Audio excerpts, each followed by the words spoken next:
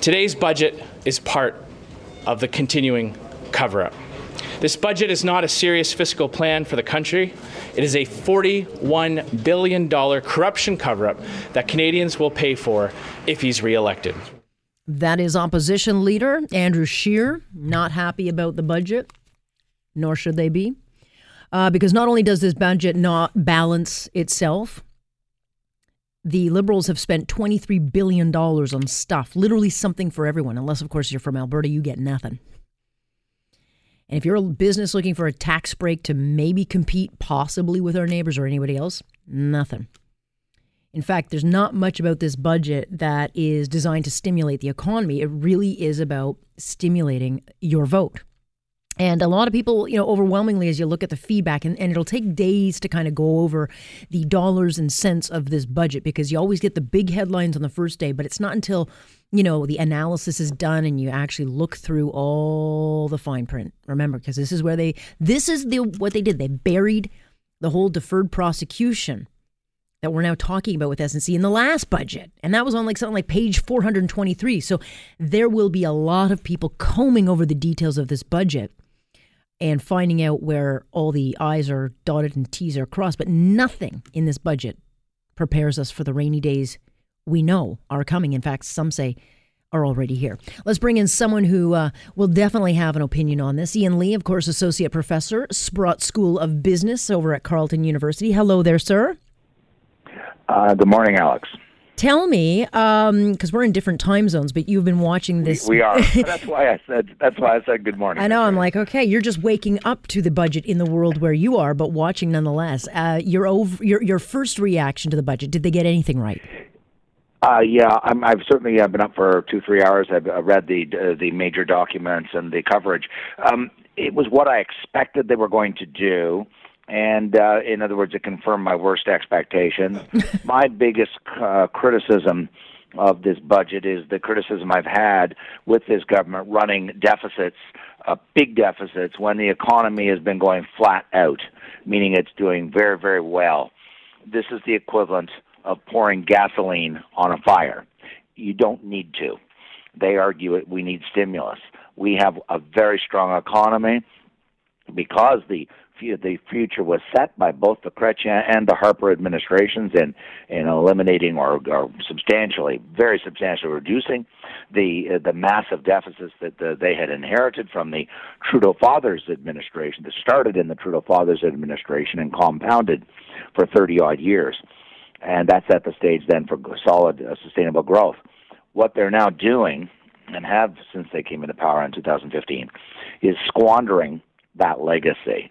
What concerns me, and you alluded to it, is if we go into a recession, and this is now the longest recovery in Canadian history, and recoveries come to an end. No government anywhere in the world has ever abolished the business cycle of strong periods of growth followed by recession and so forth. And so they have no degrees of freedom. What I mean by that is if the economy goes into the tank, and we're already $20 billion in deficit. Mm-hmm. What are they going to do? Take it to $50 billion? Well, by 2024, you look at the Taxpayers Federation. They have put out by 2024 we will owe $100 billion just in deficit spending, which is 5 times what Trudeau had promised when he ran on, and that is assuming there's no recession. That is. And I am not one of these people that say that all deficits and debt, government debt, is bad. I don't believe that.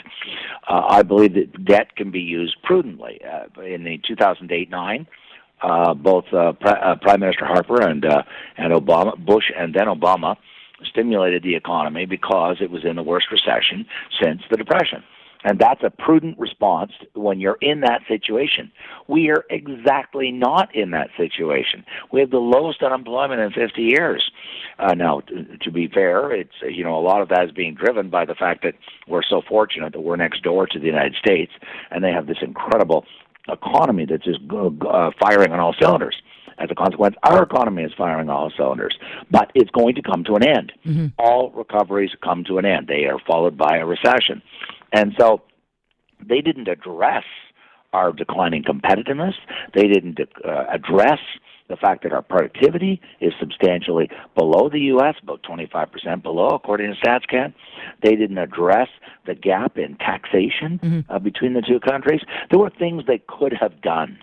And what they did is they pandered to their base by giving them lots of goodies and, of course, running up these deficits that I do want to point this out, Alex. It's going to fall on younger people far more so. This is the guy who says he's there for the middle class and for young people. But they're the people who are going to get whacked by this because they're going to be paying this. Why the middle class? Because there's many, many, many more people in the middle class than there are rich people. And it's going to fall on millennials, let me be really blunt, because they've got many more years left on this earth than boomers like me. So they're going to be paying for this. There's no free lunch. And so by adding on $100 billion over the next 4 years is going to fall on their pockets at the time when the economy is aging as we go forward, and there's going to be a lot more support needed for boomers in their elder years because they use up, to be blunt, they use up a lot more health care. Right, which wasn't addressed in this budget. But, neither was Alberta's situation. There was nothing in with tax breaks to become competitive. Right. I thought maybe I didn't think they'd actually put tax breaks into this, but I thought maybe they would heed some of the feedback they got on the fall update, the economic update that they got. They got a lot of blowback because they didn't do enough for Alberta, certainly, but they've done nothing for the economy to stimulate and try to get the GDP kind of waking up. That was another concern I had. This government seems to be, he says where Mr. Trudeau says that they're there to support the resource sector and resource development. I really have come to the conclusion they're not. Yeah. They're doing a rope-a-dope, to use the famous phrase by Muhammad Ali, the great boxer. They're doing rope-a-dope on this, where they're just saying the right things and just taking enough steps to say, look, we're with you. We are trying to build these pipelines. But you look at that bill that just is in the Senate, the resource bill, and they've created many, many more barriers to developing any new resource project, not just pipelines. Yeah, you're talking about Bill 69. Yeah. Bill 69. And so I'm not, at least they're consistent, Alex. The reason there was nothing in Alberta is because they do not want to help the resource sector, and Alberta and Saskatchewan, and to a lesser degree Manitoba, are heavily dependent on resources. So that's why they did it. And instead they're pandering, as I said, to their base by providing all these goodies in this budget. And another point, Alex, there's two things in there that really bug me in this budget. The pharmacare, the step to go forward. And they keep saying, we don't have a pharmacare program in Canada. This is absolutely false. False. And I say that because I've looked at the data from the CIHI, Canadian Institute of Health Information, set up by Paul Martin, by the way, when he was Prime Minister. And they collect enormous amounts of statistics on healthcare. It's fascinating. 45% of all the prescription drugs in Canada, as I speak, are paid for by the provincial ministries of health. We do have a pharmacare program in Canada. It is targeted to low-income people who need help. People like me, who is not low-income, do not get free drugs from the Ministry of Health. Nor should you. Because we have our private health insurance plans. What they want to do is give free drugs to deputy ministers and superior court judges and, wealthy people, which is absolutely useless. I mean, it's squandering scarce resources. Charging higher taxes to ordinary Canadians to give free drugs to high-income Canadians. This is madness. It is madness. It is madness, and something that Doug Ford turned around on the provincial plan, because this is a page right out of what the Wynne government was doing when it was giving expensive stuff to people that have plans as well. The other area that I thought you'd find interesting is this big plank about housing, that they're going to help millennials or young people buy houses, but there's no details on how it's going to work. And I'm thinking, I'm not going to let the government take a 10% equity in my house with no agreement of how that's going to be paid back. What should people know about this? Alex, that was my second point. I said there were two things that really bugged me in this budget. One's pharmacare and the other's the assistance for homeowners.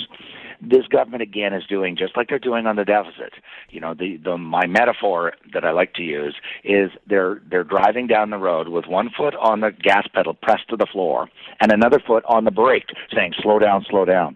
they have implemented all kinds of measures to make it much more difficult to buy houses because they're worried that there's too many Canadians buying houses and they're becoming overextended with heavy indebtedness. Now they're turning around and they're not removing those measures. Mm-hmm. Now they're turning around saying, now we want to stimulate you to buy the house that we don't want you to get because we've got policies in place to try to stop you from buying a house. Now this is this is crazy. I mean, one government hand is saying, no, we've got to make it tougher and tougher, more down payment required, more stringent rules to be approved and by CMHC and so forth. And now they're turning around saying, but we really want to help you buy a house. I mean, they're speaking out of both sides of their mouth at the same time. But they're also speaking out of their rear, though. Contradicting. Right. Yeah, but how much is the house going to cost me if I have to pay you out in, let's say, 30 years, but I have no idea what the interest rates would be or inflation? Exactly. Okay. Exactly. And so I think that there's other things they could have done. My big argument has been that this has been all along it's a supply problem, and that is in Vancouver and Toronto. The governments, successive governments, municipal and provincial, have made it more and more difficult for builders to build houses. They've taken all kinds of land and said you can't build in the Greenbelt and so forth. And I know there's people that get religious about the Greenbelt, but if you look at the United States, which is 10 times bigger, their house prices are actually lower and relative to the incomes and so forth. And that's because they make it much easier to build properties. And I visit the States a lot. They make it a lot easier for developers, housing developers, to build projects. But in Toronto and Vancouver, they've got this phobia or craziness about we've got to keep everybody inside the downtown and we've got to make the houses, the buildings go up, and so we can stop urban sprawl. Well, our population is getting bigger. We bring in 1/3 new people into Canada every year. So, of course, this edge of the city has to expand. And so they deliberately engineered higher housing prices by radically restricting the supply of housing in Vancouver and Toronto, where the problem is most acute. And this has been confirmed by a study at CMHC that one of the major contributors to the skyrocketing prices in those two cities is supply problems. That is to say, governments have restricted the supply of land, serviceable land, to build new houses. So what I'm saying is, these ideas putting forward this proposal put forward by Morneau to share equity with the buyer is not the way to go. If you really want to make housing more affordable, they've got to take away the barriers that prohibit or make it almost impossible to build more housing stock. Or just get rid of one of the transfer taxes that you get hammered with when you sign on that dotted line. That would be another one. It would be. That would be another one, Alex. I agree. Ian, I've got about 30 seconds left. They're basing this budget on the fact that we will not be in recession by the time the fall election comes, unless a snap election is called. Does the economy continue going along merrily until then? I'll be very quick on this point, but we haven't had for about 80 or 90 years a situation where the U.S. is not in a recession while we went into. For the last 80, 90 years, whenever the U.S. was in recession, we went into recession. It could happen because of all kinds of anti-business policies being adopted in Canada, natural resource policies that are hostile to development and so forth. It is possible that we could go into a recession while the U.S. is booming. But I think it's unlikely just because we are very tied into the U.S. economy, and the U.S. economy is doing so well. Yeah, carrying us. Ian, thank you so much. Thank you for sharing your time with me. I very much appreciate it. My pleasure. Thanks very much, Alex. Enjoy. Cheers. That's Ian Lee joining us from a very far distance away. So I appreciate that he took the time to weigh in on the budget. You can't escape the budget. If you're an economist, you love this stuff, so you listen. He heard the budget was coming and left the country. He's hiding. I got to get out of here. It's not far enough away. Here on Point, I'm Alex Pearson. This is Global News Radio.